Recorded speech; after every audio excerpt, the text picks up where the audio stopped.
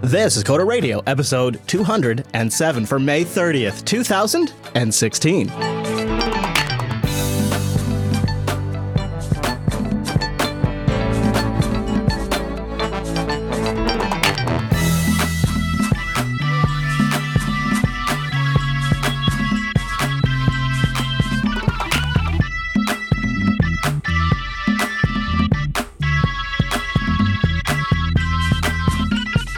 Hey everyone, and welcome to Coda Radio, Jupiter Broadcasting's weekly talk show, taking a pragmatic look at the art and business of software development and related technologies. This episode is brought to you by our two fine sponsors, DigitalOcean and Linux Academy. I'll tell you more about those great sponsors as this here show goes on. My name is Chris, and joining us every single week with some rocks nearby and a glass, why yes, it's Mr. Michael Dominic. Hello, Michael!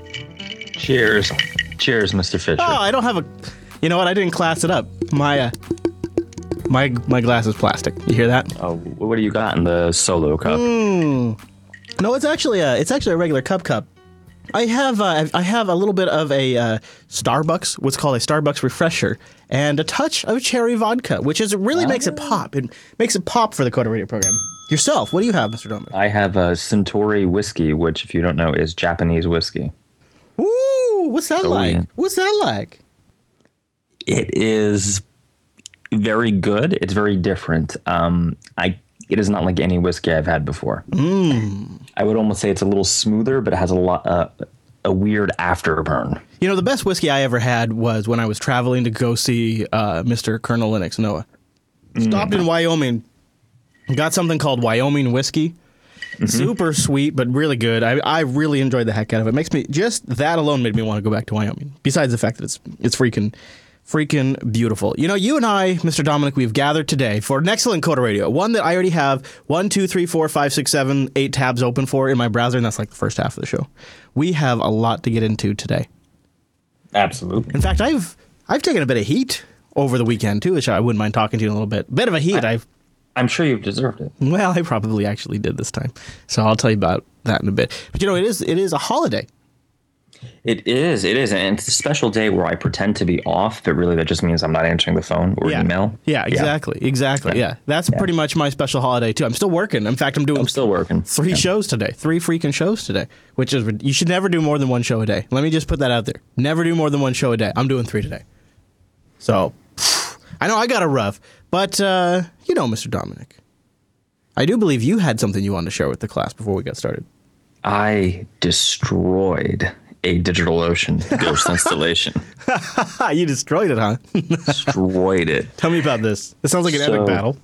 So over at Buccaneer.io, because we're trendy and cool, and we have that .io of course extension, I decided I want to update Ghost. What a mistake. Ghost being the blogging platform that uses Markdown. Correct, being the Markdown blogging platform. Now, one thing that Ghost, or at least the version I'm on, does not have is an automated update tool a la WordPress or, anything else. What is the process? Is it just overwrite the files? Basically, yeah. So apparently I had done that incorrectly, which, of course, foobarred the whole installation. Now, you would think if you foobarred a WordPress install, you might have just lost all your content, right? I would definitely think, unless I had a backup of the database and the same exact copy of that version of WordPress files that I could copy. Otherwise, I'd be screwed. Well, thanks to DigitalOcean's wonderful backup tool and the fact that I did, in fact, SSH and rsync down the entire content and image database for the site, I was able to, once I realized it was broken, within 15 minutes of deciding not to fix it, spin up another droplet, reinstall Ghost, point the domain to that new IP address, and be back up, and nobody noticed. So you're telling me that for a brief moment in time, you completely screwed up your company's website, destroyed it entirely. Yep. Gone. But had the foresight to do a snapshot backup and bring the files down via rsync and just opted to just spin up a whole new server with the new version. That's exactly what I did. You know, not bad. Not bad. Well, see, the beauty of it too was the way DO handles DNS, right? So domain names and IP addresses. Because once my domain name was pointed to DO, it didn't matter what droplet I wanted to point it at, right? Otherwise, there would have been that like couple hour, 24-hour potentially DNS update. So let's turn this right now. Let's just do our spot right now. Use the promo code CODERDIGITAL over at DigitalOcean to get a $10 credit. This is infrastructure on demand. You want to spin up a server to host a project, to be a back-end infrastructure for your stuff to communicate with, or you just need to do some testing and learning. This is a great option. See, it starts at $5 a month. For $5, you'll get 512 megabytes of RAM, 20 gigabyte SSD, 1 CPU, and a terabyte of transfer. Setup time is like 55 seconds or less. And you can deploy an entire instance with... Did you do the Ghost deployment option, or did you install Ghost by hand? No, I did the deployment option. Yeah, and then you just get the latest version when you deploy. Yeah, that's nice. And that really does get you up going quick. And so that's something else to know about DigitalOcean is they have both options. You can just do a bare FreeBSD or Linux box that you deploy everything on with root access, or you start with the entire stack. Yeah, it's a pretty good setup. I mean, one of the biggest advantages is if you have a lot of like small microservices or little servers, for lack of a better term, it's super cheap. Yeah, just use our promo code CODERDIGITAL. In fact, you get $10 credit. Try out that $5 rig 2 months for free. They have an amazing UI that makes all of managing this really nice. HTML5 console. You get access to your machine from when it boots, like when it posts, all the way up to login. They have data centers all over the world. And it's a great way to support this show. Just use the promo code CODERDIGITAL over at DigitalOcean.com. Oh, can I give another DO pro tip? And by the way, you guys are paying triple this week. Sending you the invoice. You can use the open source package Doku, which is built off of Docker, and I think the Go language. So all the which they, by the way, contribute code to. Yes, they do, and you will have a little Heroku in a box. yes, legitimately so. Yeah. It is really cool, and depending on what like for us, oh man. Because Rikai, myself, and Noah are all like experienced DigitalOcean users. When we're working on one project and we're using DigitalOcean droplets to do it, that shared team knowledge of how to use all that stuff and work with all the API and the documentation is like super, super accelerator to projects. It's really great. DigitalOcean.com. Just support this show, won't you? Use the promo code CODERDIGITAL. Okay, so... Nice war story, though. It's a tough thing to admit that you blew up your own company's website, but you fixed it. That's what matters. It was like 11:30, and I'm like, let me update Ghost. Right? Yeah. So I thought of all of the things last week we covered. I thought the thing that had the most ground for further discussion was probably the there was a lot of things really, but the instant apps for Android. You got a lot of stuff on that, yeah. Yeah, and I liked the Squirt 1764 who emailed and did a Reddit post. He has a bit of a conspiracy. He wants to fry a little conspiracy bacon here on the Coder program. He says, I wanted to point something out about Google's announcement of instant Android apps.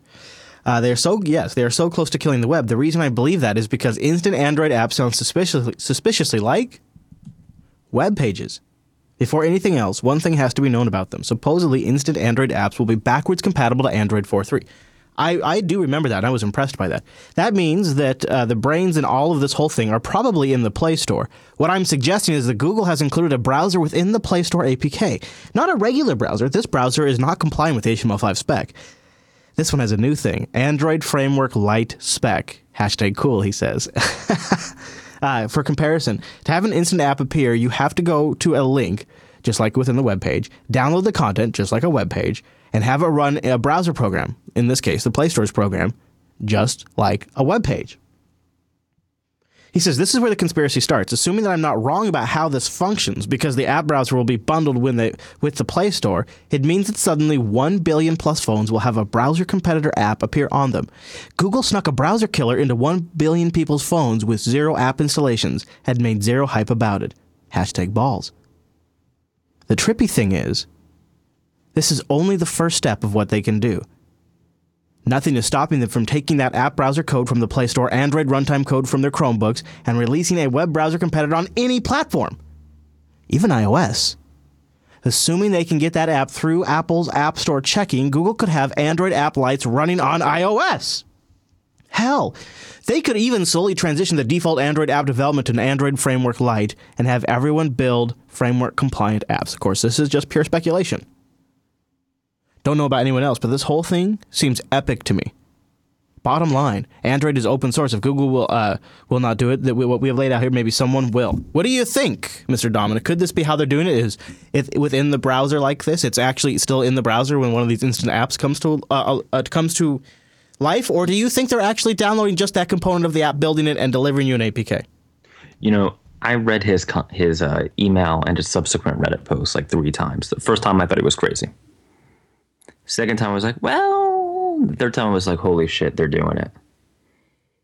When he said the iOS thing, and I went, I thought to myself, my God, if they could do this on iOS, that would be huge. If they could pull that off, and I have serious doubts that they can pull it off, but so your question that I totally ignored was, are they actually downloading one intent? So my assumption of how this works, right?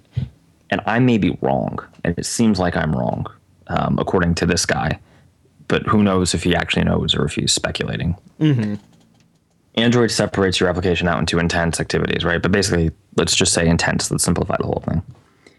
My thought was that they were downloading on the fly or streaming the intent that you needed at the time, and then just running that on your phone. If they're not, if they're doing some sort of other environment that could theoretically be some sort of, I don't know if it's containerized or virtualized or what they would be doing, that could be super significant, and definitely something to kind of Trojan horse their way into iOS and other platforms. Sure. I find that to be a crazy hard task, right? Like, it makes so much sense that they would just be taking advantage of the intent system, and I still think that's what they're doing. But to be totally honest, I don't know the answer, and part of it is because I don't think this is shipped yet. And if it has, I haven't had an opportunity to play with it.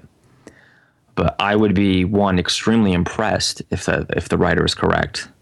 But I kind of doubtful, right? I do think that they're just streaming or downloading the intent that you need for the action. Yeah, my understanding, and I'm reading right now the FAQ on the Android developer site, and one of the things that stands out to me is they specifically ask on here, will the app remain on the device after it's been downloaded and installed from the Play Store? That's the language they're using in the FAQ. Right. So it is directly downloading the APK. Maybe it's downloading it in pieces, which would make sense given the intent system, right? Right. It says developers can allow users to download the app from the Google Play Store. After download, the app remains on the phone after the user has left the experience. Which to me, I honestly believe that the way Android apps are architected and the way that they have, I mean, this in some ways, honestly, I think it is Google's getting this is payoff for the just-in-time compilers and the improvements they have done over the portability to Android applications to begin with, that they are now able to slice Android apps at the Play Store level up into individual components and just build those individual components and download that tiny APK on the fly to an end user. And what the real magic that's happening here is that the Chrome web browser is going to understand what to do with a link like that and how to initiate that sequence of events to begin to happen. That's truly what's happening on the user's end. I don't think anything beyond that's happening with the web browser, but I could be wrong. We're going to have to wait and see. We're going to have to wait and see. I mean, I from what I've read on it, you do have to do stuff as a developer. The other question that Dursani, whose name I always say wrong, DeCresney, there we go, in the chat is mentioning, what's the difference between a fragment and intent? Well, technically an intent could have multiple fragments, right? Because a fragment's just like a type of view state holder. But I wonder if there's a limit on how big these intents can be, right? Like, because theoretically you could have one intent that's like a whole user flow. So will that, I mean, maybe it can be as big as you need it to be, but the reality of having to download this on the fly and stream it would discourage you from doing that. What are the limits with networking through an instant app? I have no idea.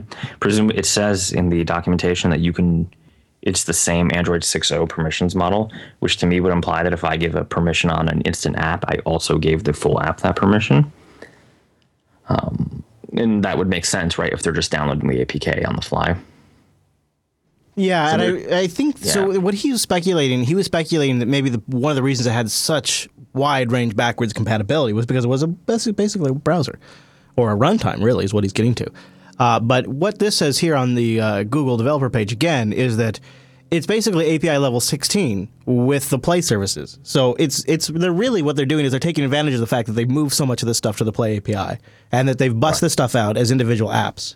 So the implication would be is if you're doing something that cannot be supported via Google Play services, you probably can't do this. I would think that is true. Yeah.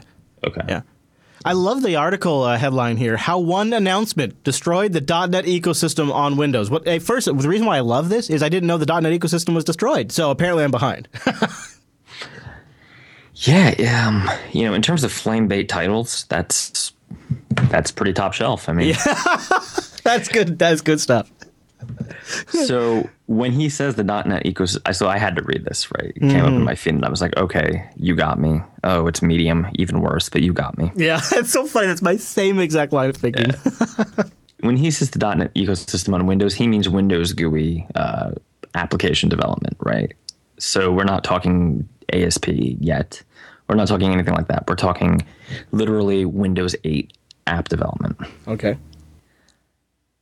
This kind of makes sense, right? You remember the Windows 8 days, don't you, Chris? Oh, the first run, Write Once, Run Anywhere, one UI for all paradigm, the new modern UI. Yes, I remember. I didn't say Windows 3.1. I said 8. Oh, sorry. So, there was the build conference in that year where they kind of snubbed XAML developers, right? C# desktop GUI developers.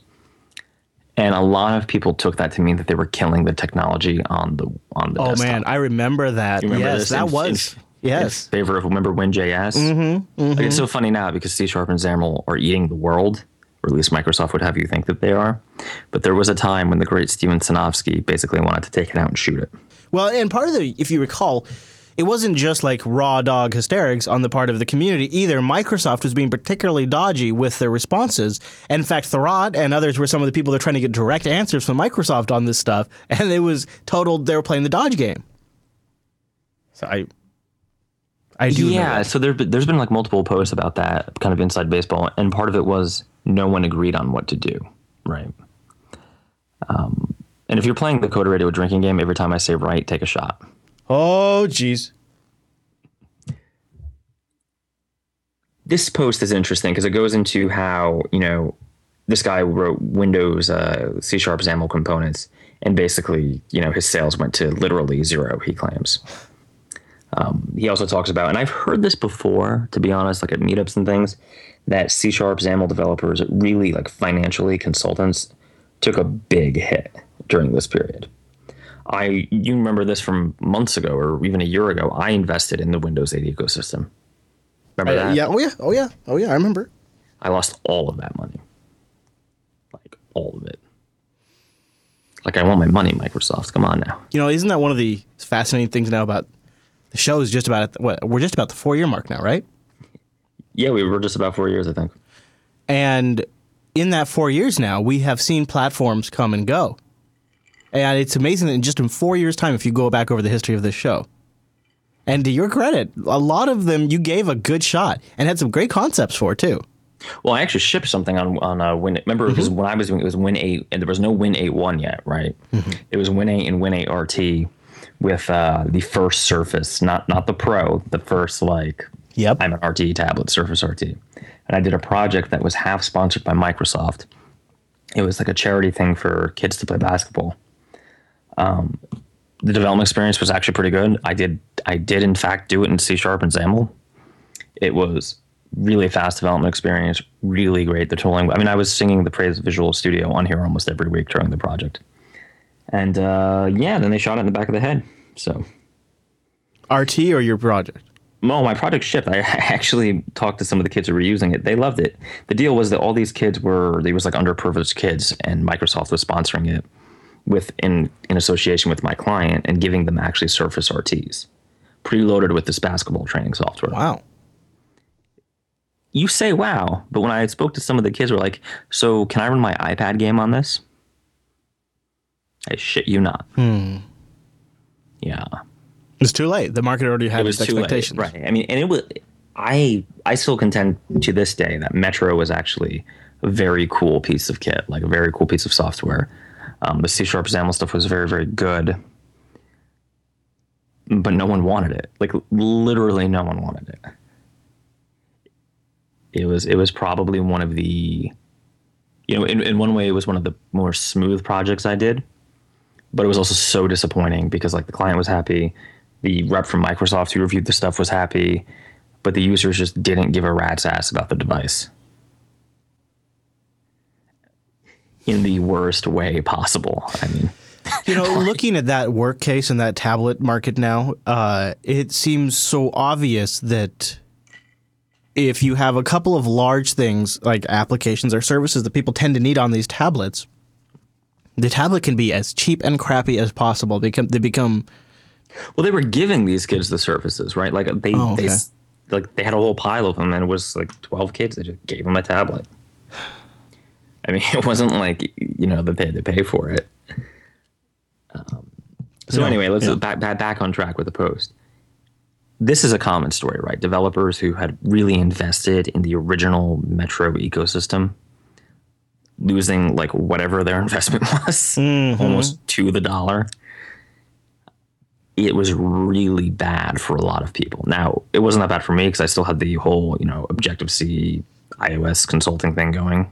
So it was just, one fairly large negative line item. But I don't know anyone I knew who was doing C# XAML at the time, and I knew 3 guys who were trying to get into it pretty deeply. They're all doing web stuff now. Like web, maybe Ionic. In my case, it's Ionic, but I know one is doing that thing I don't like, React.js. Right? They've all just totally. My point, Chris, is that they were all burned. They all lost money, and money could be a couple $1,000s. In my case, I lost like 20. Because I really invested. I bought hardware. I bought test devices. I actually took a training class. Like I paid for an online training class. Granted, I sold a lot of that hardware to recoup the loss. But, none of these people, myself included, are actually doing this technology. Right. Anymore. They're all. He says that at Build 2015, when Microsoft announced that they were going to create bridges to bring iOS and Android apps to Windows 10. And you remember how that went. That was when he and all of his friends basically were out of a job. The clients called them and asked them, why would I pay for you to create a Windows 10 app if I can just take our Android app and run it on Windows? And there was no good answer to that. Oh, yeah. The organization I was working with, they'd started with basketball. Their whole thing was to appeal to underprivileged kids. So kids are like 10, 11, 12 years old, right? So, there was talk about a baseball version, a football version. But they just had no interest in dealing with the Microsoft technology. And obviously they weren't going to get iPads for free. Mm-hmm. Simply because the kids just did not want it, right? Like, you're not going to get through to these kids if you give them something that they think is a paperweight. Can I take this out to a meta level for a second? Go meta. This is something I'm having a really hard time wrapping my brain around. And I think it makes a difference between like a savvy politician and a savvy business person and maybe somebody who doesn't see the warning signs. But it also seems like it's so close to overreacting. He literally boils this all down to one announcement that basically was the line in the sand. Well, one guy, right? He really blames Steven Sinofsky, like on its face. Do you think, is it possible to watch your industry like this and look back and say this was the pivotal moment? And if that's the case, does that mean when you have those senses in the moment that you should act on them immediately? Do you see the questions this raises? The questions to me that this raises, it sounds like you could be hyper vigilant, watching for every warning sign. Say you've just gone all in on Rust, or you've gone all in on Go, or let's go with Swift. You've gone all in on Swift, and so now you're reading all the tea leaf signs from Apple. You're watching the www DC keynote. Is that the George W. DC keynote? Or? Well, I don't know if you knew this, but they're expanding beyond just this world, and they've included a few other worlds. That's why there's so many W's. Martian developers are going to take all our jobs. And so you're reading, every rumor. You're listening to the keynote when it's on the air, and you're hoping to catch a glean of information that confirms that your platform choice was the correct platform choice. And the flip side of that is you could also then have to be sitting there waiting for one announcement like this and go, well, shit, now I got to change my whole plan. But you could also be overreacting. This, to me, gives me an anxiety attack just thinking about what this post represents, because I'm actually reading this agreeing with him. So Microsoft of that era really had a problem with bumbling announcements, right? Yeah. Like Apple has basically come out and say, hey, we're taking Objective-C out and we're shooting it. But, because it's been around for 20 years, it's going to take some time. Microsoft just, when asked, said no comment. Right? So, of course, if you're a consultant and your whole business is C#, XAML, Windows 8 GUI development, and the vendor of your platform just said no comment, it's not shocking that your customers would call you upset and wanting to either cancel their project or go in a different direction. Yeah, I agree. I mean, is there not just a risk in being overly dependent on one vendor here? Well, especially a vendor who's struggling. Not to go all Richard Stallman here, but open source is sort of your insurance plan there, right? To a degree. Well, at least it gives you runway to find something else, I would say. The problem wasn't that Microsoft was changing course. The problem was that this guy and many of these people's customers were so dependent. Yeah, you're right. Yeah. On Microsoft as a vendor that, if they wanted open source, they would have just went open source, right? They wanted the Microsoft stamp of approval. And you've seen this all over the place. I mean, there are some places you just can't go in without that Oracle or Microsoft nod. That's true. But if you go specific to this case, so Microsoft makes this announcement about the bridge, and then everybody says, why not just use the Android version if there's this bridge coming? Why isn't then that entrepreneur's response, I'm your best person to make sure that bridge works. I'm your best person to translate that from one area to the other. Or the response being, that hasn't shipped. Do you want to do something in the meantime? Like, I don't actually think it's maybe as black and white as he now that I think about it, as he sort of pitches it. It seems like if you pivot a little bit, and I hate that word, but if you do, you just move to the new opportunity a bit. Maybe. I mean, one aspect of this too is, did you hear the rumor about the Android bridge didn't ship because it was actually too good? I have heard that. That seems unbelievable almost, but I have heard it. It kind of seems believable to me, right? Because Android's kind of weirdly virtualized and Davlik. You could totally do something where you just run Davlik in a container. Like, can't you see the pieces coming together in like a Hyper-V container? Oh, I know, absolutely. And they wouldn't be the first platform to do it. But hello, I hear your Play API is knocking. I don't know. I mean, Microsoft, it's weird. It was only a few years ago, but Microsoft then and Microsoft now are in two very different strategies, right? Like Microsoft now wants to sell you Azure and a bunch of development tools, where before they really, really wanted you to invest. I mean, WinJS was the dumbest idea I've ever heard. Yeah, they just laid off, by the way, 1,600 people from their mobile division, most of which, 1,400, I think, or 1,700 and 1,400 of which were almost all of them are from, Nokia, yeah. Yeah, they're the Finnish government is so happy. Yeah, just so happy with them. Also, there's a rumor that Nokia is going to ship an Android phone now. So I guess going back to your point there, I don't see how there's any way this could have gone down differently when you have a company like, and I don't mean to make this a Microsoft bashing thing, but Microsoft was just in a company that was in a transition phase during that time. Well, they were in a transition phase, and for the division that was responsible for these decisions, they had a guy at the helm who was like, my way or the highway, damn the torpedoes, right? So whose fault is it? Well, the author of this piece definitely blames Sanofsky. Why doesn't the author blame himself? That's exactly what I was going to say. You should blame yourself, right? I mean, let me give you a real world example. For me, I think the writing is basically on the wall for native apps. I really, really believe everything is going to be some form of HTML5 for the future. That future may take years to get here, but I don't see a ton of legitimate use cases for native apps anymore. Unless you're, buying 50 Android tablets and it's just cheaper to do it natively, right? Why would you not, if you had a thought like that, or if you knew there was a risk, why would you not try to skate where the puck is going? This is not the first time Microsoft has done something crazy and destroyed their development community or damaged their partners. If I were a Microsoft partner, I'd probably, diversify.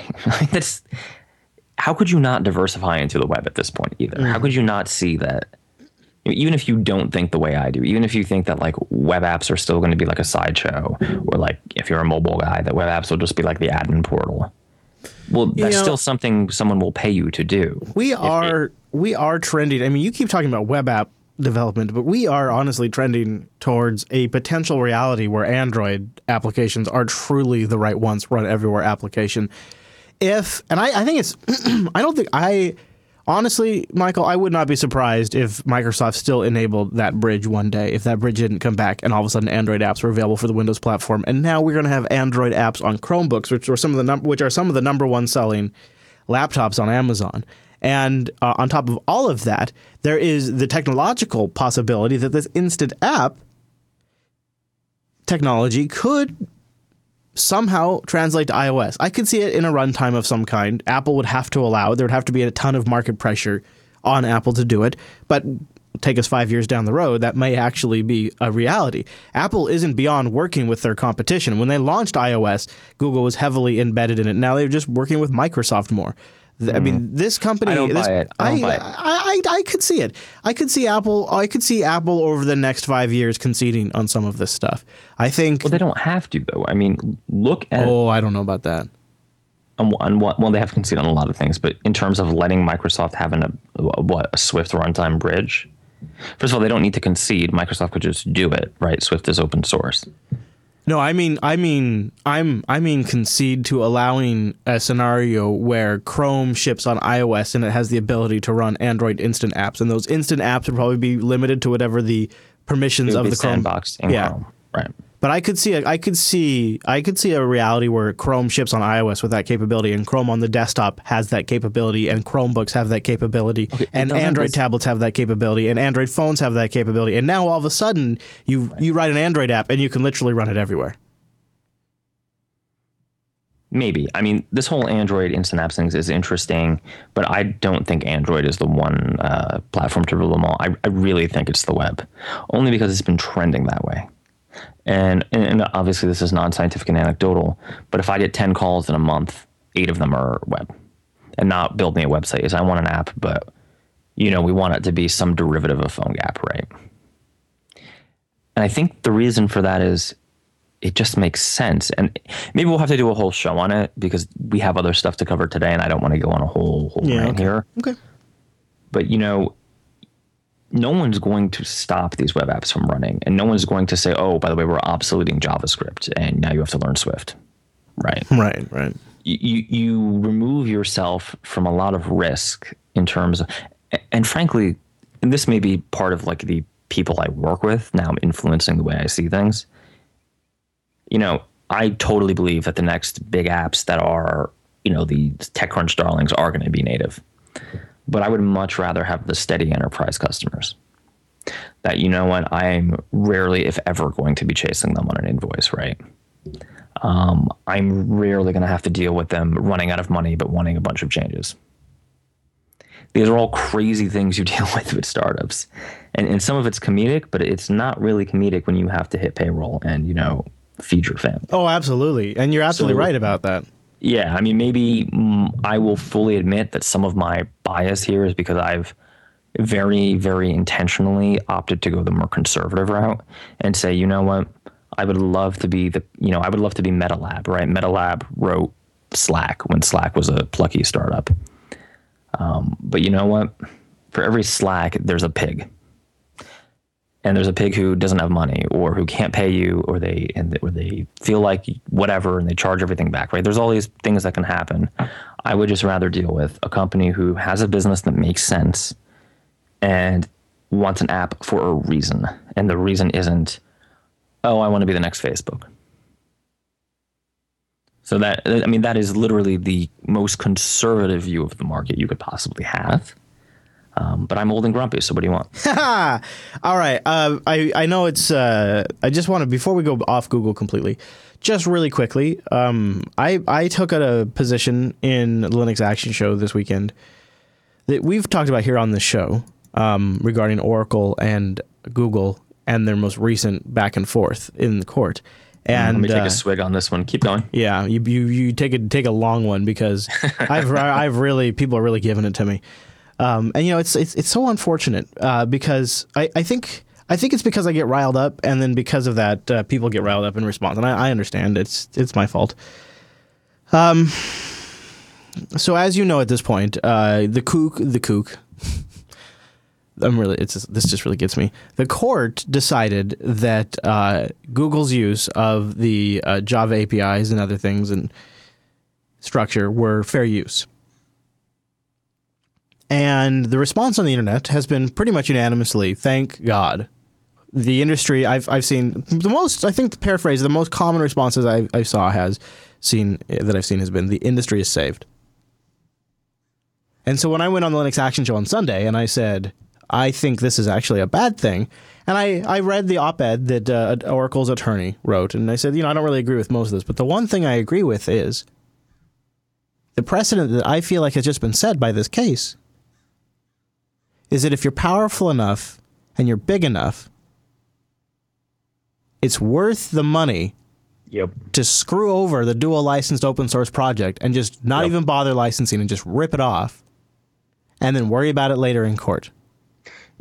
I am so happy you're going to die on this hill with me because I really thought I'd be fighting alone today. Yeah, I know, man. And it is, people are like not having it, dude. They're not having they do not like my position. And we're not going to go over this. I mean, listen to the last 3 episodes, but suffice it to say, the evidence was damning in black and white, and nobody denies that Google knew what they were doing in terms of like copying and pasting, which is not legal. But I actually think maybe we could read just a couple of them if you wouldn't mind, because I have gotten so much crap for this. Why don't you read like a few of the emails, because those are really the. What is the one? Let's make enemies on the way. That's really the. I have like hundreds of highlights. I'll just read just a couple of them. I read through all of them. It's fascinating. So you're everybody's friend over at FossPatents.com.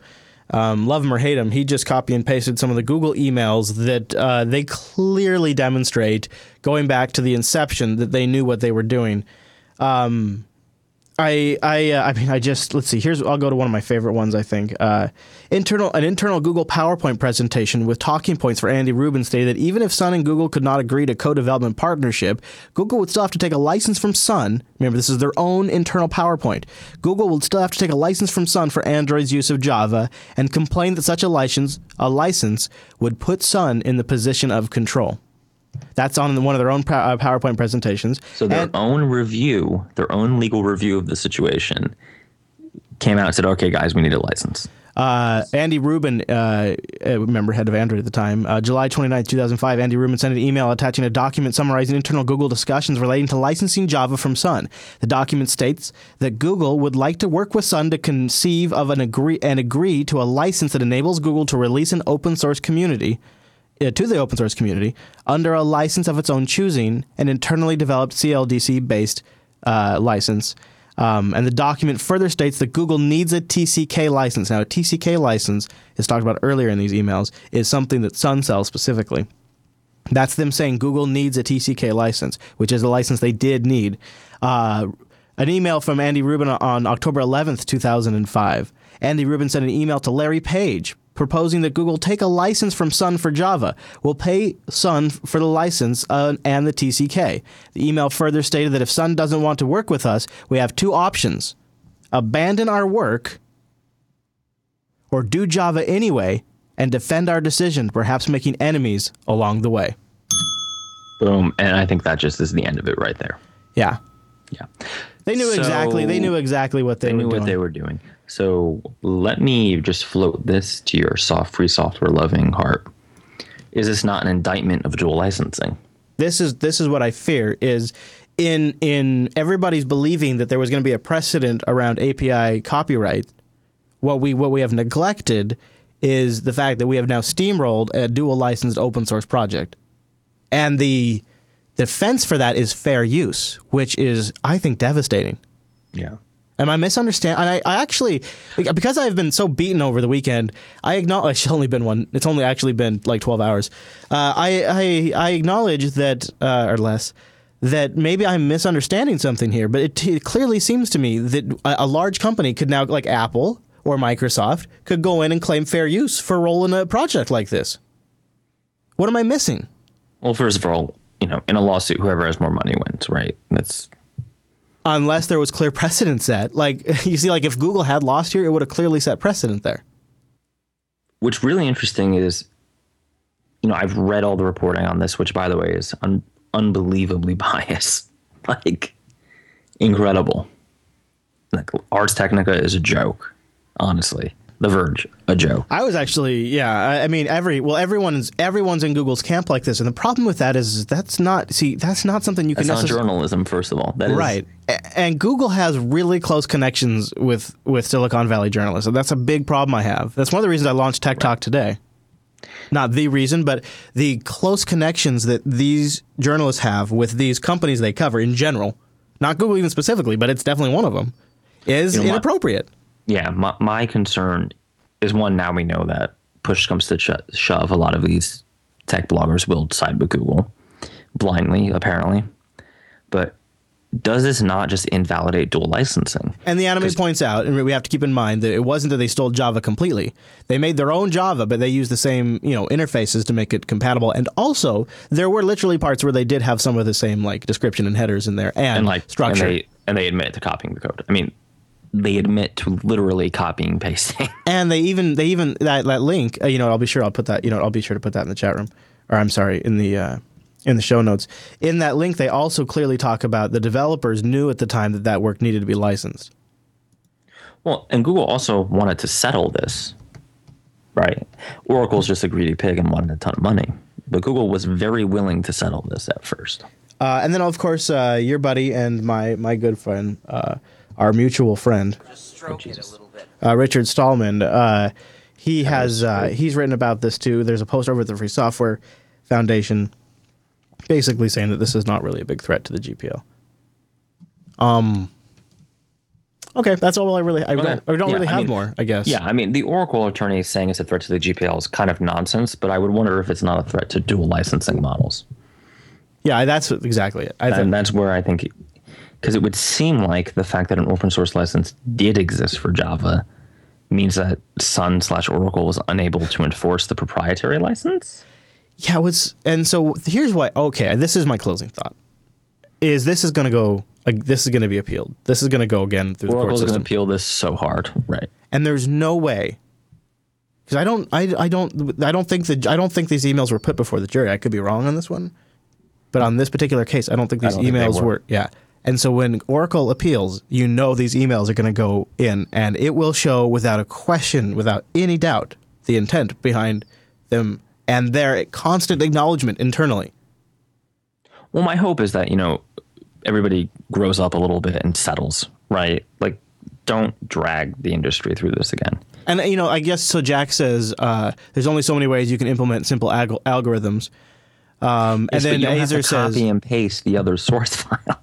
See, and then Azer says, hold on one second. Azer says, my problem is that the function headers shouldn't be copyrightable ever. See this, hold on one second, guys. This is where this is where everyone who's giving me a hard time and we're not talking the same thing. You are talking technically what should be capable and doable. What we are dealing with here is the way Sun has Java licensed at the time. This is before they were bought. If you put Java, something like this, in front of customers, that's commercial use, in their evaluation, and in Google's own internal evaluations, in both Sun and Google's own internal evaluations, they both determined that it was being used enough, whatever their determinations were. Both of them independently determined, yes, we probably need to be licensing this or go to court over it. You understand that, right? Are you listening to me? It doesn't matter it doesn't matter what's technically possible. What matters is both businesses, both legal entities determined on their own that they should have a license, and internally Google decided not to get that license. Specifically, it's because of, in 2005, they talk about how they are dramatically losing ground to mobile search. This is such ancient history that I think everybody's forgetting all of this. But Google was in a panic because they were convinced that Microsoft was going to lock up the mobile market with a proprietary OS, and then they wouldn't be able to have mobile search. And so they scrambled to have Android. And in the critical importance, the strategic importance of the company, they determined that they had to use a platform that was very, very, very well liked and supported by mobile developers already. They went with Java. And they had to move fast, and they opted not to license it. And all of this is spilled out in those emails. And when those go in front of a court, how can the court not see it clearly that Google themselves determined they needed a license? Regardless of what your opinion is, Google themselves determined that, right. Okay? Yeah, I think I'm reading the chat room as you speak, Chris. I definitely understand where you guys are coming from, that you don't think this should have been copyrightable to begin with. Yeah. But that's not the world you live in, right? Like, I believe that if I'm starving, I should be able to walk into a grocery store and steal some food. Or someone should have to give me food. But that's larceny, right? It's still not the way things are. So you could say that, well, Sun should have given them a license. Okay, but Sun had a right to charge for that license. Whether you think it should have been protected or not, it is. And that's what that's what really is the crux of this case. And I think a lot of people haven't. I think a lot of people haven't read the specifics. Some of the. I think a lot of people have not read the evidence against Google, because I'm reading the chat room now, and it seems like they actually don't fully understand what the actual. Google attorneys too did a lot of dancing around what is the definition of an interface and implementation. The argument I would make is it doesn't matter. IP is IP, and it's all copyrightable. And even in the most nightmare scenario of saying, well, if that's true, then you have to get a license to use someone's API. I would say, yeah, you do. Like I use the Twilio API all the time. Guess what? I have a license. Azer says, we want the court to say that Sun was wrong to copyright this. Well, that's a different thing, isn't it? Well, what you want and what the law is. I mean, then again, the court ruled against what Chris and I think is the right thing. So who knows? Yeah, I don't like anybody to lose. The court was never going to come out and say, oh, you can't copyright that at all. That would not happen, right? That's the Supreme Court or Congress to overturn. So your expectation of saying, if you want to just say that like interfaces, APIs, and code implementations are totally not protected under IP law, or they're totally not copyrightable, well, it was never going to happen here, right? The question on the table was, did Google's usage of Java's interfaces and implementation, to whatever degree you think they did, they would say they did a lot less, Oracle would say they did a lot more, constitute using their IP? No one was saying that the IP wasn't protected. Google was saying it was a mistake. We ended up not using it. We did a clean room implementation, so therefore we're safe. Oracle was saying, well, mistake or not, you did it. You're guilty, right? Right. It's Oracle saying you didn't mean to kill the guy, but it's vehicular manslaughter. And the problem is Google's own internal doc said, yeah, we did actually kill the guy. Well, Google said we killed the guy, but we didn't mean it, right? That was really their defense, and or whatever. It's a pointless argument. Mm-hmm. You know what? It's really two rich guys fighting, and who gives a crap? I know. I think I didn't care until I felt like there was a huge disconnect, because here's where I'm at, and this is my final thought on it. I don't actually think any major precedent has been set one way or the other. Well, I'm not so sure. I would be worried about those dual licenses. Exactly. Now. That's the precedent I believe has been set here, and that's what I'm not comfortable with. However, I feel like it's almost without any doubt that this is going to go to retrial again, and then Google's going to lose. So I don't think Google's won this. The only thing that's been set right here is that they ripped off a dual license project in the court, in precedent in terms of how the court works. I'm not going beyond that, and I think that's what we have to understand here. And so this is sort of a precedent being set, but not a good one, and then Google's going to go, and I don't know what happens when Google gets back into court again and loses. Does it undo the precedent? Does it not undo the precedent that was just set in this case? I don't understand how that works. It would overturn it, but there's a ton of irony here in that Google is the one claiming fair use when Google bitch slaps everybody on YouTube for fair use. But anyway. Oh my gosh. Don't even. All right. So before we get into more, do you want to stop and do a spot right now? Are you ready? Do a spot. Let's do the poverty trap, and let's skip the other thing for the holiday special. Okay. All right. So I do want to do the tool of the week because it was a good share. All right. So I got something for you right now. Before we get any further, I want to talk about Linux Academy, and I think this is a great spot because Linux Academy is a great resource for those of us who want to just challenge ourselves. For those of you who want to learn something that is going to be upcoming, something that's going to be a future challenge for you. But I think maybe the bigger one we overlook is this is also a great way to get your current employer's attention. This is a great way to say, hey, I'm self-improving. I found this great resource. They legitimately focus on the tools we use. If you have anything built around Linux, there's probably courseware at Linux Academy for you. They have 2,453 videos where you can obtain experience. Oh, yeah, man. They got great downloadable comprehensive study guides, scenario-based labs. Now, I love those scenario-based labs because they put you right in the middle of everyday common tasks. So that way you really get some hands-on experience. Instructor mentoring is available, which is wicked for the subject material. And graded server exercises help those of you who don't like the way systems traditionally work. You log into a lab. They spin these labs up on demand. You get to perform a specific task, and Linux Academy automatically grades your actions so you can see how well you did. Just goes in right in there. They have some of the best courseware on the Red Hat certs. The good old DevOps category becoming bigger and bigger all the time over at Linux Academy. OpenStack is a beast of its own, as is Amazon Web Services, and they have the best courseware on that. PHP development, if you just want to spike Mike, and Ruby, as well as Python. And then there's Android. Oh, good old Android. We talk about it a lot these days here on the show. And you can go get all up to speed on it over at Linux Academy. Go to linuxacademy.com/coders to support this show. Go there, visit that site. Let them know you heard about it here. That helps us. And then sign up, and you get a great deal.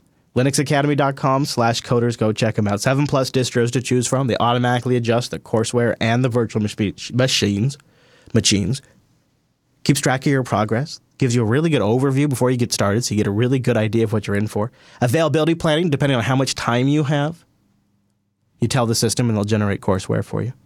In-depth resources, practice exams, detailed notes, comes with your own server, and the enhanced learning plans I think are really key. Go check them out. linuxacademy.com/coders. And a big thank you to Linux Academy for sponsoring the Coder Radio program. Woo. Chris, can I just PSA it up real quick? Oh, man, I'm so ready for that. Oh, yeah, that sounds good right now. I love the passion about this whole Google Oracle thing. So all you crazy Linux hippies, here's what you have to do. Go vote. Because you know what? Half the confusion here wouldn't exist if people who cared about this stuff voted and wrote their congressmen or, PMs wherever you are.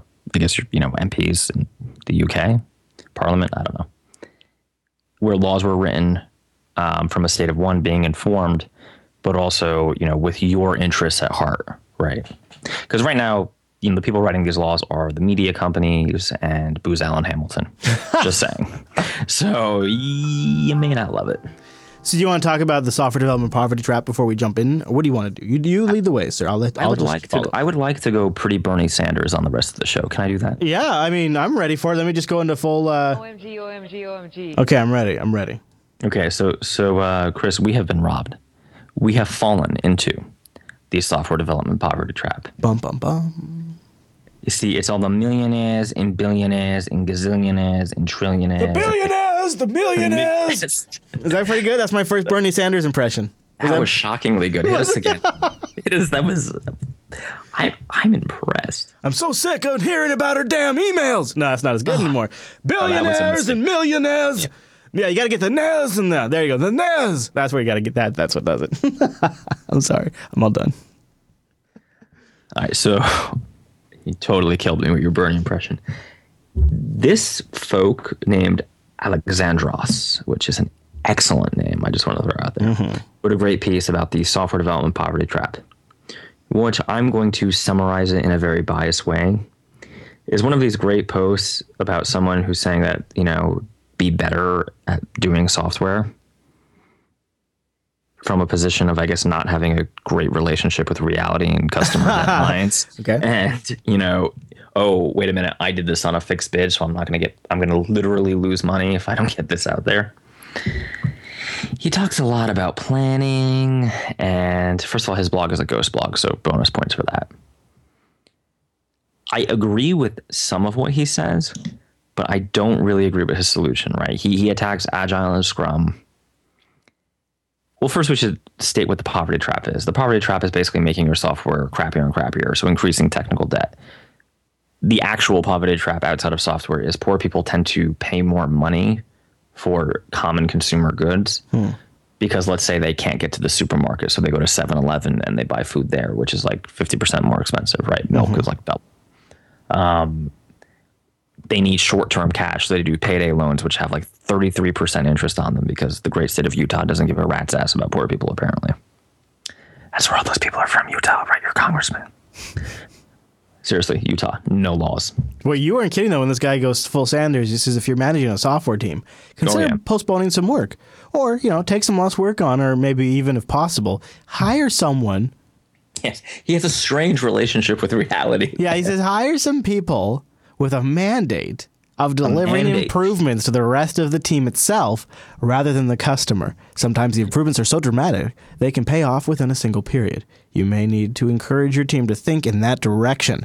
A team that invests in its own productivity will deliver more software faster. Remember, guys, it's all about self-care. You got to have some good self-care.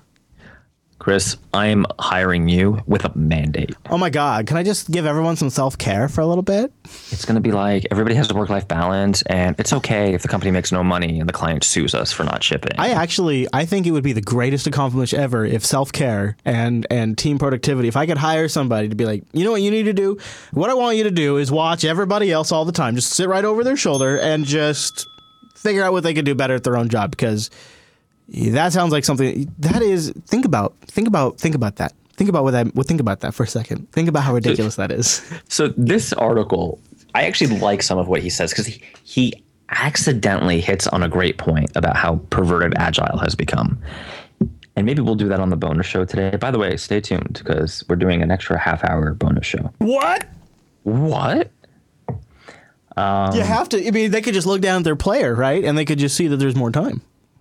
Oh, I didn't know that they could do that. Right, but now we have to commit to 30 minutes. So if you and I are just sitting around scratching, we're gonna have to. Dude, I have so much rage. You hear this? Yeah. Oh, that needs to be empty. Yeah, you're right. Yeah, you're right about that. Okay, so finish up your thoughts on his. Let's talk about Agile. Mm-hmm. Agile is awesome at setting short-term goals. So first of all, we should say, I have worked with 5 different Agile organizations over the last year. Clients, right? And they have all defined Agile in a radically different way. I mean, one in particular, their definition of Agile was, we basically match this up to your invoices and see if the story points equal the hours you say you worked. That's fantastic. Mm-hmm. Yes. That's just lovely. Another place is, Agile really means we don't commit to deadlines, which I like. I mean, that if I had to pick a way to do Agile, it would be, there's no deadline. You just keep paying us and, whenever. Yeah, it's no big deal. I'm kidding. That's obviously not what we do. We'll get around to it. I trust that you will feel motivated to pay me at some point, and I'm not even going to ask. I'm not even going to care, right? We're just going to be chill about it. This fellow comes along the line of more of what I was just talking about, the Agile being basically a way to test if people are actually working. I don't know if that's great in terms of it's obviously terrible. And can I just read this out to you? It strikes me that Agile and Scrum, as practiced by large companies today, is a fantastic way to get the software development team into the poverty trap. Ding, ding. Thinking of nothing else than the completion of the current goals as set by the business stakeholders, that every next sprint will make things worse and worse. So this is really key, right?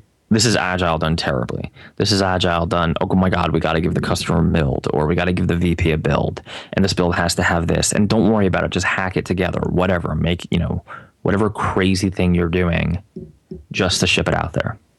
And you know what I like about that paragraph, Chris? Well, there's a lot to like, I'm not sure.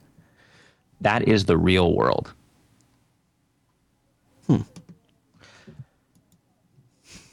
I sense he doesn't agree. Well, I'm not so sure. Okay, can I get you to the fake world that you might agree with? Okay. I'm also fond of what I call meta work. We're just going to stop there. Yeah, I love that part. Yeah, I love that part. Is that not the most Bernie Sanders thing you've ever heard? Yeah, that is at a higher level of abstraction and saves a lot of work on that project level. Oh my God. You can't just throw more. First of all, the Mythical Man teaches this. You can't just throw more dudes at a project. I agree with that. Yeah. Right. Second of all, deadlines have to exist. You can't live in a world without deadlines. Imagine if you ordered something off Amazon and Jeff Bezos called and said, Chris, I know you're a Prime customer, but it's going to be like 3 weeks, not 2 days. We got a lot going on right now. I felt I needed to meditate. I was being a little overworked. Yeah. I had a meta level at least. Oh my God. But I see there's a kernel of gold in here, and that kernel of gold is that Agile doesn't work and Agile is a waste of time. Because you're always striving for the next moving target, or what? What is it? Because that's the kernel I'm not quite registering with me. I don't necessarily disagree with your statement. I'm just not seeing what this post says that makes it. So, again, I kind of flame baited there and overstated it. I think Scrum doesn't work. I think Agile can, with daily Scrums, can create a perception of non-productivity, which encourages managers to, one, schedule more meetings, which is absolutely not what you want to do. Yeah. And two, kind of become suspicious of their development teams. Because frankly, if you give me, any significant feature maybe can be developed in a day, but not all of them can, right? And I've noticed that there's a lot of I'll get tickets that say users should be able to buy products on our e-commerce solution. And that's in sprint 1 of a file new project. Well, that ticket could take 4 days. But there's a cultural issue, I think, with the way Agile is managed. And I think it's right. I think the problem is PMs who are not really educated on the technology want tickets that make sense to them, that are tangible, that they can give to their testers and say, okay, can I order a product? But they also know that if they let tickets be too big and too broad, particularly with distributed teams, there's a lot of room there for fraud, right? A lot of room for people to just tack on hours or whatever. Or defer responsibility. Yeah, that's very true. That is very true. So that registers with me as very true. Right. They try to shove huge features into one day. Build this entire line of business for us in a day. And then they're shocked when their Scrum boards become ridiculously backlogged. And do you know who's a chief offender of this? Hillary Clinton. How did you know? You must have read her emails. They're all from Jira. They're just a bunch of Jira tickets. Sell secrets to the Sudan. Check. Oh dear. So am I on the ball here, Chris? Am I crazy? You've been very quiet. Well, I think it all registers as true to me. I think so. I think what the problem is that this has sort of been a universal truth I feel like we've been arriving at that has no new aspect for me to really chew at, other than... Well, let me give you a new aspect. I kind of do like the take you have on it right now. Well, let me give you a new aspect. It was actually just messaged to me, and I think it's a more elegant way to say what I want to say as I drop money on the floor. I think what's happening is that, one, I see these meetings get worse and worse as you scale the number of non-technical managers. Oh, yeah. Right. First of all, if you have a Scrum that goes more than 20 minutes, you have a problem. But just keep moving. And I'll just read it out. It gives managers the illusion of control. Mm-hmm. And I think that's what it's all about, right? Or even just the stakeholders. Not even people that are your managers, just people that are stakeholders in the project around the company. But it's ironic that they're actually slowing down the project, right? If you think about, if you have a 2-hour Scrum meeting in a day, well, that's 2 hours of work that's not going to get done. You figure your average employee takes a 45-minute to an hour lunch, that's 3 hours, not productive. You figure they come in, they get coffee, they chat with the guy next to them or girl catch up on emails for a bit. Catch up on emails for probably about 30 minutes a day. At least. What do you get, 2 or 3 productive development hours? Yeah, and that's when I'm feeling good, and I'm in a good mood. If you ate bad sushi last night, forget about it. Yeah. I don't want to come out and say, oh, Agile's terrible. But I think this has been, and I'll wrap it up here, but I think this has been an evolving, kind of developing story for us about, more and more people are starting to realize that there's something wrong. And I'm not entirely sure what it is. That's why maybe I sound crazy or confused. I think I agree with System D in the chat room. It's too big to fail. Agile. It's too big to fail. The other problem is, what is Agile? And we don't need to get into it, but again, Agile, initially it was very little management, right? That was the whole point. It was light management, focus on getting the work done, open communication. Now I'm seeing these weird Agile / waterfall hybrid things, which don't make a ton of sense. And, Agile with a fixed budget and a fixed deadline, I still don't think is Agile. Boom. We'll leave it there. So you want to give us, before we start the holiday special, which I think we've already sort of slipped into overtime here. No, let's just call it here. You want to, well, I feel like we should have some sort of marker. We got to have some sort of some sort of marker that transitions from main show to holiday special. Don't we need something? Give us a marker then. Well, you don't have a suggestion? Okay. All right. Well, I don't know. I don't have a suggestion either. Here, we could, is that good? Here you go. Here's your marker. All right, so it's a special day here on the Coda Radio program. Here we go. All right, this is a nice medley we have here. Yeah, there we go. So we got connected together on a holiday. It is, after all, Memorial Day. And we thought we would spend a little time on the Coda Radio program, kicking back and sharing a little time with our audience. A moment, if you will, a holiday moment. We have extra people watching live, so it's been additionally special for us that our live stream has been shit, because we got extra people watching, so that's always lovely. I hope you've enjoyed that extra game. We like to gamify the live stream for you, chat room. Hope you've enjoyed that. Love the live stream. Now, Mr. Dominic, as we enter in our holiday special, we should probably start with a tool that looks rather cool. A rather cool tool written in the illustrious Go language. Oh my goodness. Sent in by Chaotic Linux in the Coda Radio subreddit. Yes. So it is a Linux and Unix orchestration for your servers.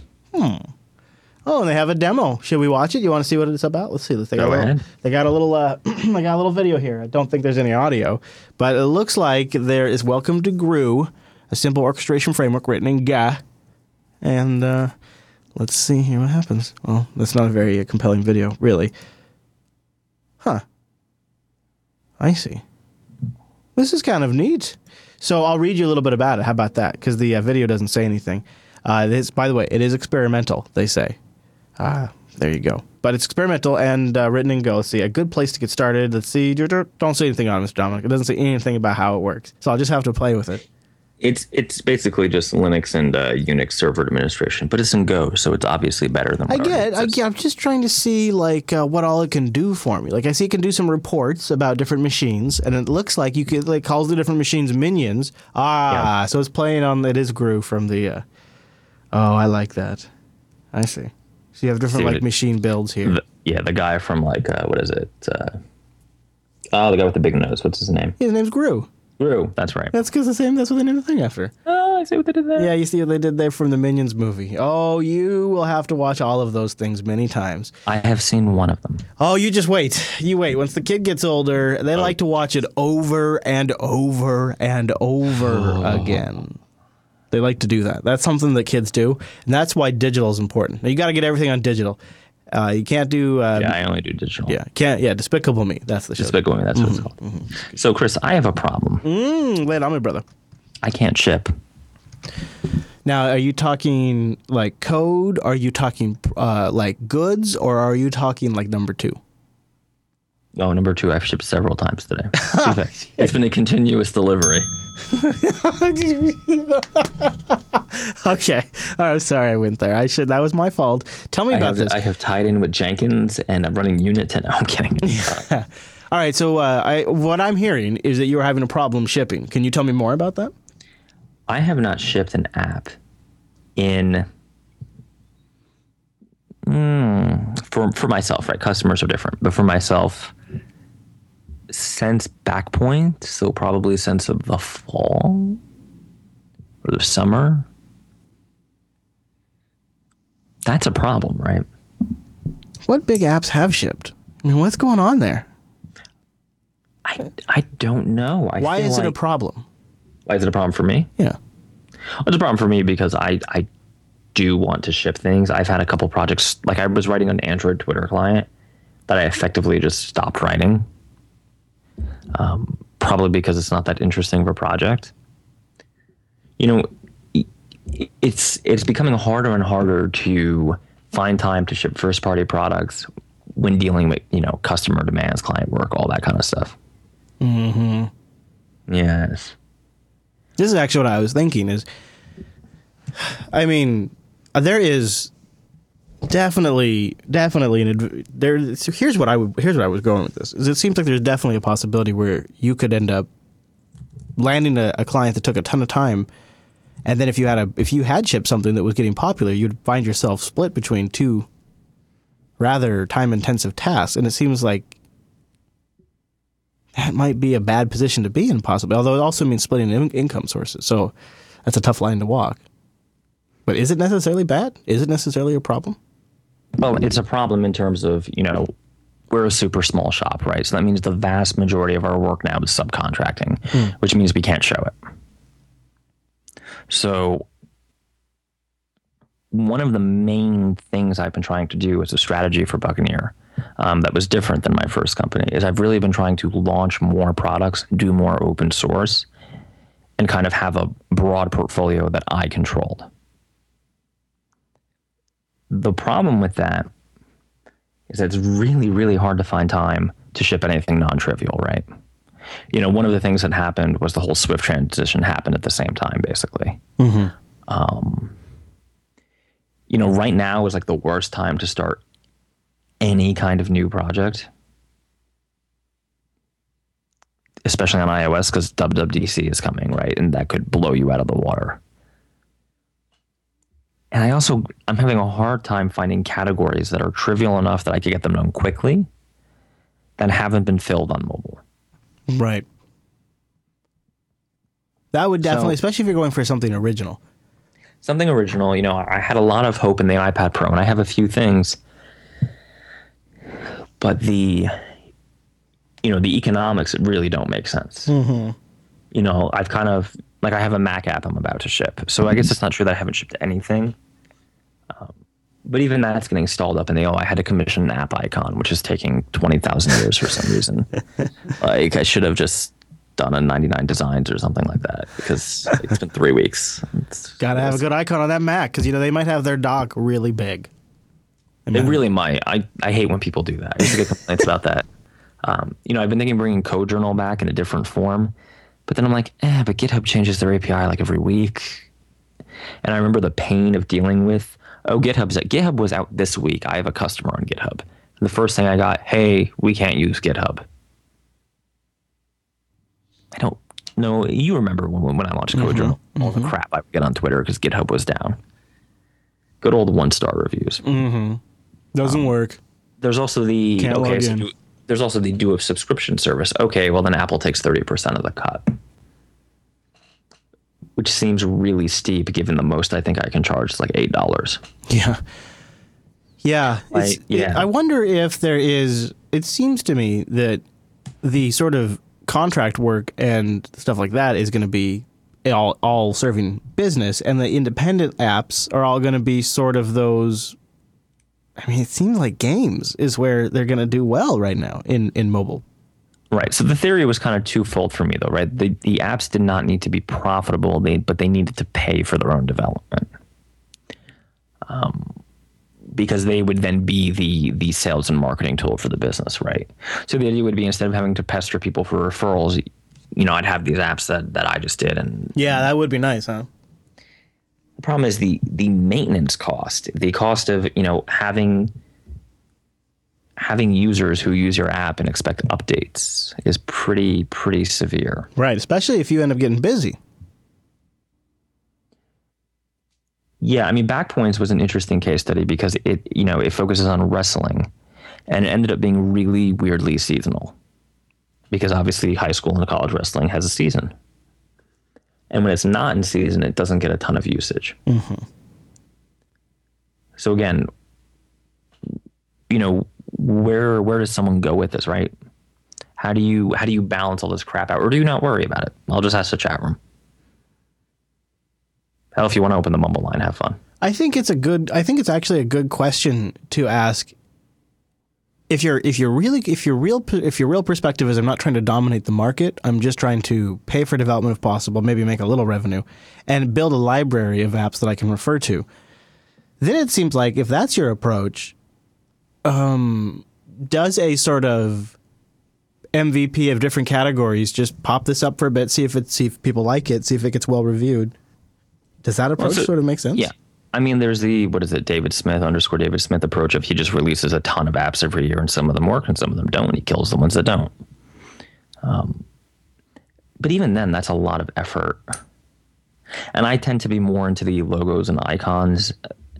You know, one thing I've noticed about like some of the more like iOS firm developers is most of their apps are actually just native iOS controls and very little design with just accent colors. Which maybe that's fine. Yeah, and feel free to call in, people. I'm really bored and putting off doing the stupid Twilio integration. Which is another thing. Oh, wow, that's terrible. Yeah, I guess I do kind of see. I would say, for me, what my issue is, we have a wireless caller coming. I'll tell you, for me, I definitely have a problem of I never have enough time to start a project. Like, there's always that concept of 20% time, and I think it's actually critical to being able to do things like this. Hello, caller. Thanks for calling to the Coda Radio program. Who are we talking to? Hey, what's up, Chris? Hello, Mr. Lou. How are you doing today on this American of all American holidays? I'm doing pretty good. Good. Now, did you have anything you wanted to say to Mr. Dominic? Hey, what's up, Michael? Hey, what's up? Not much. Oh, sweetheart. Not much. You have the most cutting commentary every time you call in. I don't know. I feel like you set the bar. Cuts me to the quick. Yeah, you set the bar. Yeah. So thanks. Yeah, I try. Well, thanks for warming us up and calling in. Now that you've made the first call, I feel like people are now going to start ringing in. So thank you, Mr. Lou. Have a good one. Thank you so much, Lou. I mean, in particular, anyone who's got something they're shipping or recently shipped and wants to talk about that would be awesome. Sure. I think anyone who wants to try to defend React.js to me, good luck. So I have had this situation come up about 3 or 4 times in the last couple of weeks, about as many weeks really as it's come up. So it's almost one a week and it's killing me. Is I get a cool opportunity to do something fun with somebody else in the community that would probably not even necessarily be huge, like publicity-wise for JB, but wouldn't be bad publicity for JB. So there'd be some benefit business-wise, but also just be something I would be interested in doing too. And it's come up several times, and each time I've had to say, "Oh, sorry, I can't do that. I'm too busy. I don't have time for that." And it comes up, when I look back at like the last year, how many times that statement's had to be made, and new ideas had to be turned down. There is a certain preciousness of that, of really coming to terms with accepting the fact that I have to allow myself 20% downtime. I have to give myself basically maybe one day a week where I'm not super busy. If you're self-employed and you're running your own business, to go back to that Medium post, to get a little Bernie Sanders here, you have to really allow yourself to invest in some crazy creative idea time. See, I think the difference, though, and I think a lot of the people who listen who are probably developers and doing consulting shops or independent consulting will find that that's really hard when you have customers who insist on having daily calls or just want a lot of or there's just people in the team that can't work without running things past you or getting a few questions answered. Right. Well, even if you're working alone, right? Yeah. I actually now firmly believe that daily stand-up, if it's more than 15 minutes, is awful. And if there's more than 6 people in the stand-up, you need to split it in half. Just because, you know what? All it should be is, I'm working on this. I have no blockers. I'm fine. Talk to you tomorrow. Bye. Mm-hmm. There shouldn't be any deeper conversation. You shouldn't be relitigating scope, right? There's all these... there's these bad things that seem to happen that I'm finding, for me at least, destroy productivity. There's a certain energy drain on these kind of meetings that just isn't good. But again, I'm old and crotchety, so. I was surprised. Crysis, did you see that they released the Cry engine open source? Yes, the Cry engine. I'm trying to grok what the license is exactly. Is it their own? It looks like it's the CryEngine license. So I think. Yeah, I thought it was some weird pseudo open source. Yeah, they've made their own license up, which is that's always confusing as hell. But I'm sure people are parsing it right now. This kind of seems like a big deal, though. Crysis Engine's kind of well known.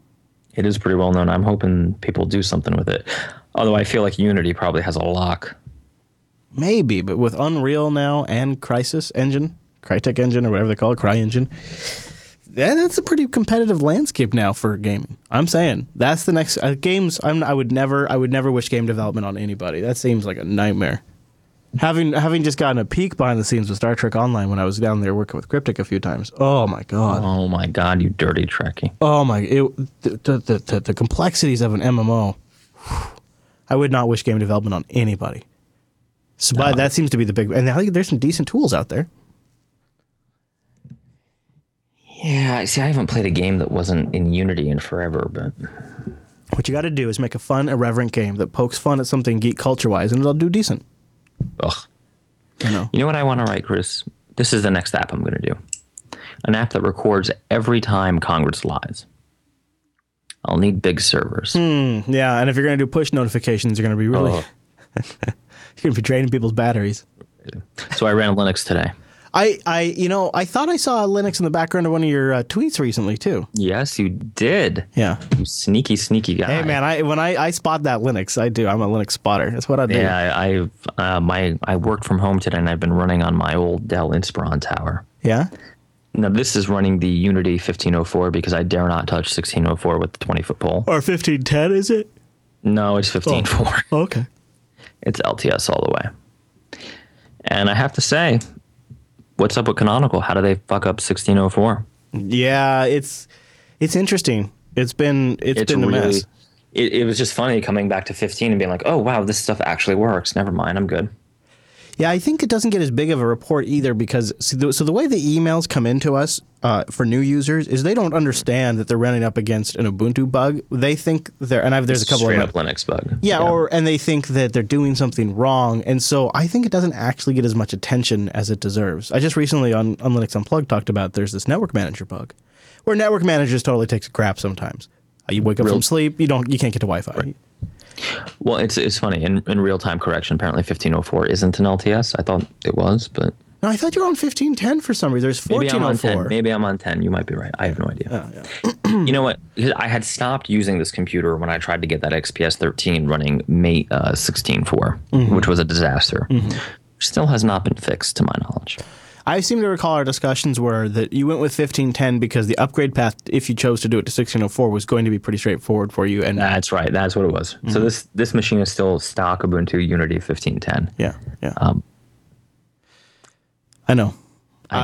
We have Noah, who is really, he's not like he's actually professionally, he's probably more of a Red Hat advocate than anything else because that's what he works with a lot professionally. Sure. But in terms of converting users and the desktop experience, he is a huge advocate of of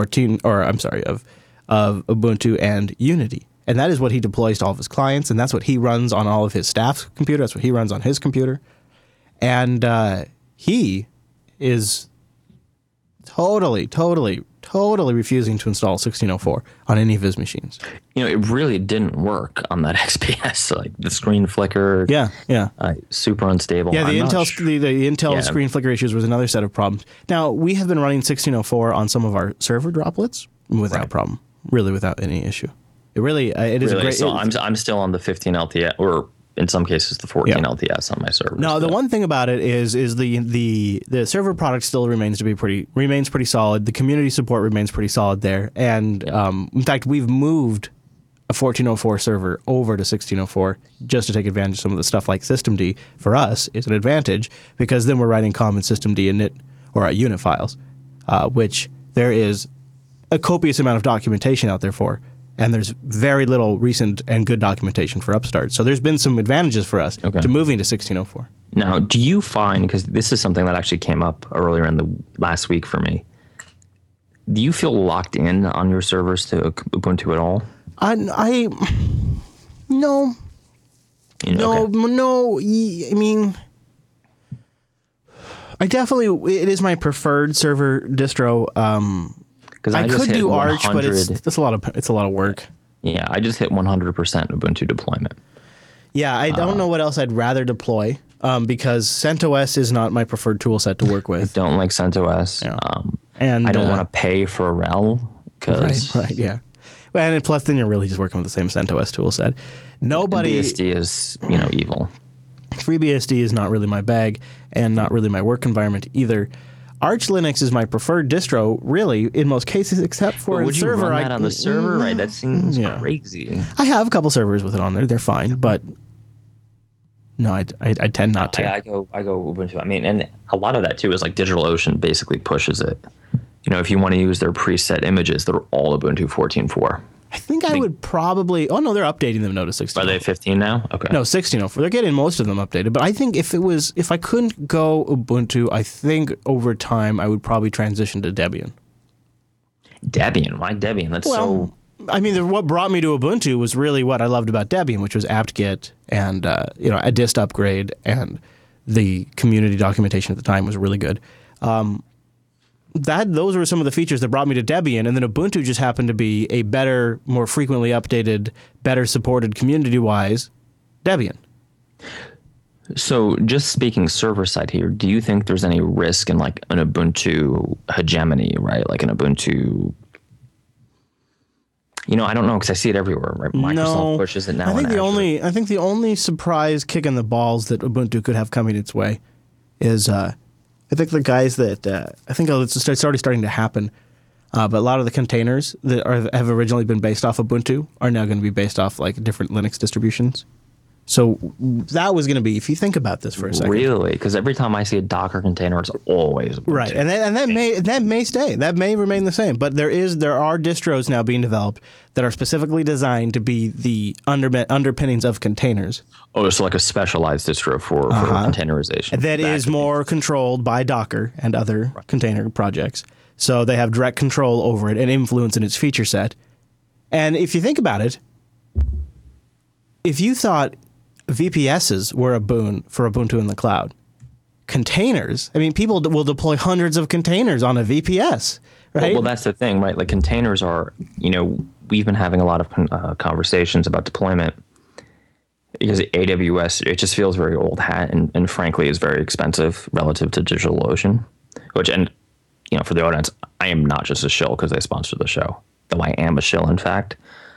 The fact that they allow me to pay $50 a month for like 10 servers is awesome. Actually, if the way it works is every time we talk about DigitalOcean that's not during the spot, they get for free. So they pay us less, we don't. Yeah, basically we make every time we talk about them not during the ad costs us money essentially because we don't charge them for that time. Well, and to be fair, for obvious safety reasons, I do diversify my stuff.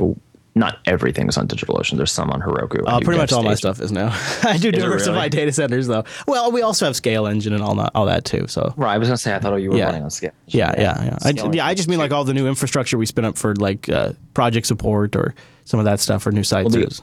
For customers, the ultimate deployment, I'm just recommending like a Docker container using Doku with DigitalOcean because you know what? Heroku is still very expensive. And honestly, AWS is not worth the effort, I feel, at this point. Yeah, I agree. If I could have like a Dio instance that was like one of these weird new Linux that you were talking about that are streamlined for Docker, and I could just slap Doku on that and get deploy, I would be so happy. Because really, we're not an IT shop, right? I'm just development. We're just a development shop. So deployment is often one of the more challenging aspects for us. Yeah. Because we really don't want to run a server, right? Hence the Ubuntu hegemony. I have scripts that just literally run on Ubuntu, and they rely on that Docker is fairly optimized for Ubuntu, right? They rely on. Go ahead. Oh, I was just going to say. I mean, you're probably safe. I think, honestly, I think you're safe. I don't think it's. I think so much of their bread is buttered and always has been buttered now from this area of their business that this is always going to be something that, as long as they can, they're going to remain competitive here. And they have shown signs about being aggressively competitive in this area, even recently. LXD is their container technology. I don't have hands-on experience with it, but I totally trust Wes from Linux Unplugged's opinion on that topic, and he says it's good tech. And he's doing this stuff, in production for his work, and he's using Docker and he's comparing it up to other technologies and saying this LXD they're working with is actually good stuff that Ubuntu's done recently. And then on top of that, they're the ones that's really been sort of aggressive about pushing ZFS in their most recent release. Debian did the groundwork legally for the framework, but Canonical's the one shipping ZFS right now. It's so funny because I remember when we first kind of started talking about Docker before any of the other shows, it was so new, and now I feel like Docker is the old hat container technology. Yeah, you got it. I'm sitting there with my Ubuntu LTS and Docker just in my rocking chair. Mm-hmm. The world's going too fast these days. It really is. Whoa, we got one more call coming. Wow, that was I forgot I left the line open. Hello, surprise caller. Thanks for calling the show. Who are we talking to? Oh, this is Nehemiah Decris. Well, hello. Thanks for calling the Coda Radio program. What's on your mind? Messing with audio volume control. No, I'm here to talk about the National Data Protection. Oh, geez. Oh, boy. We got a bad connection, man. We got a bad connection. You might try calling back. You might have Make sure if you're doing like a VoIP system or something, you got plenty of bandwidth, you got the stream paused. But Turn off Dropbox. Turn off Dropbox. Make sure. Also, are we FM radio? Does he have to turn his radio off? They do. They do because you know what it is. It's the same problem that FM radio had. Is if you get feedback, plus you're on delay. Output, the input. But we don't delay for F-bombs. We just delay because it takes computers about 10 seconds to encode video. And to go fuck himself right now. Yeah. There you go. Very good. This is his holiday special. Yeah, it is very. It just got very special, Mr. Dominic. Well, I don't think our caller's calling back. Let's let him call back. Give him a second. I would say I'm not so sure. I got a funny story for you. I'll give him one more moment.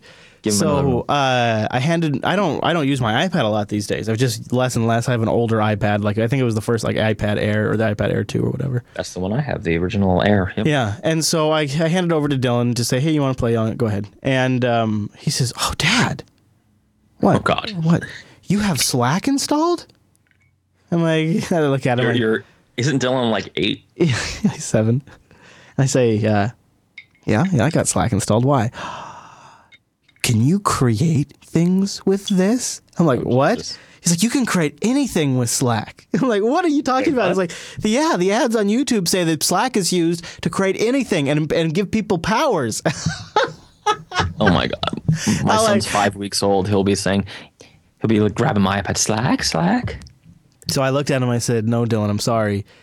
It's just a work chat program. It's a chat app. And he looks at me and he seems so disappointed. What? Why do you got to break the kid's heart? Just give him Minecraft. I know. Okay, caller, how's your connection? Are you holding up better now? Yes, now that I closed the YouTube stream of your There channel, you go. There you go. Okay, go ahead and restate your question. We can hear you fine now. Yeah, we could hear you now.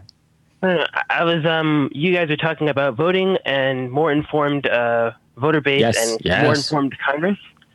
So this would be a good point to inject a mention about the National Day of Civic Hacking. National Day of Civic Hacking. Okay, cool. It is a national coding event. It is put on by the Code for America organization, and it's where all the brigades around the country and around the world come together and hack on something for their local government, hack together something, or hack on an existing open source project for the local government. And it's basically to help the local government services service their communities better by improving the whole technology system. Cool. I like that. I like that. It's like using your coding skills to help improve. Yeah, I've looked into that actually. Someone shared that before. They have a great chapter in New Jersey for Newark and Camden, which if you're not from here are very, very extremely poor areas. Probably a good way to great cause. Especially if you're looking to add a few things to the old resume too. Well, and everything's open source by law. Like they're a charity, it's their mandate. So. All right, thanks, caller. Thanks for calling in. We appreciate it. Have a good one. So how do we con Popey into being our last caller today? Popey, what would you? Let's see. He had to be by the phone. I could tease him with a few things. Popey, I will install Fedora on machines until you call in. You gotta call in, Popey. You gotta call in. We have to ask you about Docker. I don't think he's gonna though. He might. Yeah, he might be busy. Because it's it's dinner time over there. So, all right, Mr. Dominic. Well, I hope you. Thanks. It's funny. We had a chat before last week. Angela said, "So, are you guys going to do the show on Memorial Day? It's a holiday." And we were like, "Well, we always have before. Why not?" We've had no respect for any holidays, so why wouldn't this one be different? I guess so. Yeah. So far, that does seem to be our pattern. All right. Well, there we go. That will wrap up the Coda Radio program. Tweet Mr. Dominic, won't you? Where do they find you on the Twitters, Mr. Dominic? Manuko on the great Twitter. Hey, I like that. What about that website you just got back up and running? Buccaneer.io, but DominicM.com gets updated more. Hey, good to know. You can follow me at Chris LAS on the Twitters. Oh my goodness! Hold on. Under the wire. Hold on. Hold on. It's not Popey. All right. Thank you for calling into the Coda Radio program. How may we assist you? Oh, I think they hung up. I thought a good answer too. I thought that was good. I was going to take their order, but that's fine. So we ended the show for nothing. Or we stopped the ending of the show for nothing. Oh, we stopped the outro. Yeah. Now you got to call back. I mean, yeah, I know, right? Popey says he can't call. I don't want to do this integration. Can you? This is the thing. I mean, this is a Memorial Day show. This whole half of the show doesn't exist. This is not a real show. It's not going to be on iTunes. No, we won't publish this part. We won't. We'll cut it all out. Yeah, we'll cut it all out. Hey, you know what? You know what that does mean, though? That gives me a whole nother chance to plug stuff that we didn't mention last time around. So let's do this one more time. And that brings us to the end of this week's Coda Radio program. Now, we'd love to get your feedback. See, I didn't even mention this last time. CodaRadio.reddit.com. Did you know we do this show live? Yeah, well, you probably did because it's been a little obnoxious. JBLive.tv. With alcohol. I mean, good show. Now, you don't got to worry about like when we're doing it because we put it all out there for you at jupiterbroadcasting.com/calendar. You get that converted to your local time zone. Don't forget about that contact page, jupiterbroadcasting.com/contact. That's where you go to let us know what you think about. Also, what you think about the show. Not just that. The subreddit is also a great spot. Go ahead and call in next week, too, because I don't feel like doing show notes. Just everybody call in. Y'all just call in. I'm not doing it. All right, everybody. See you right back here next week. Next week. Probably. Thank you so much. Bye, guys.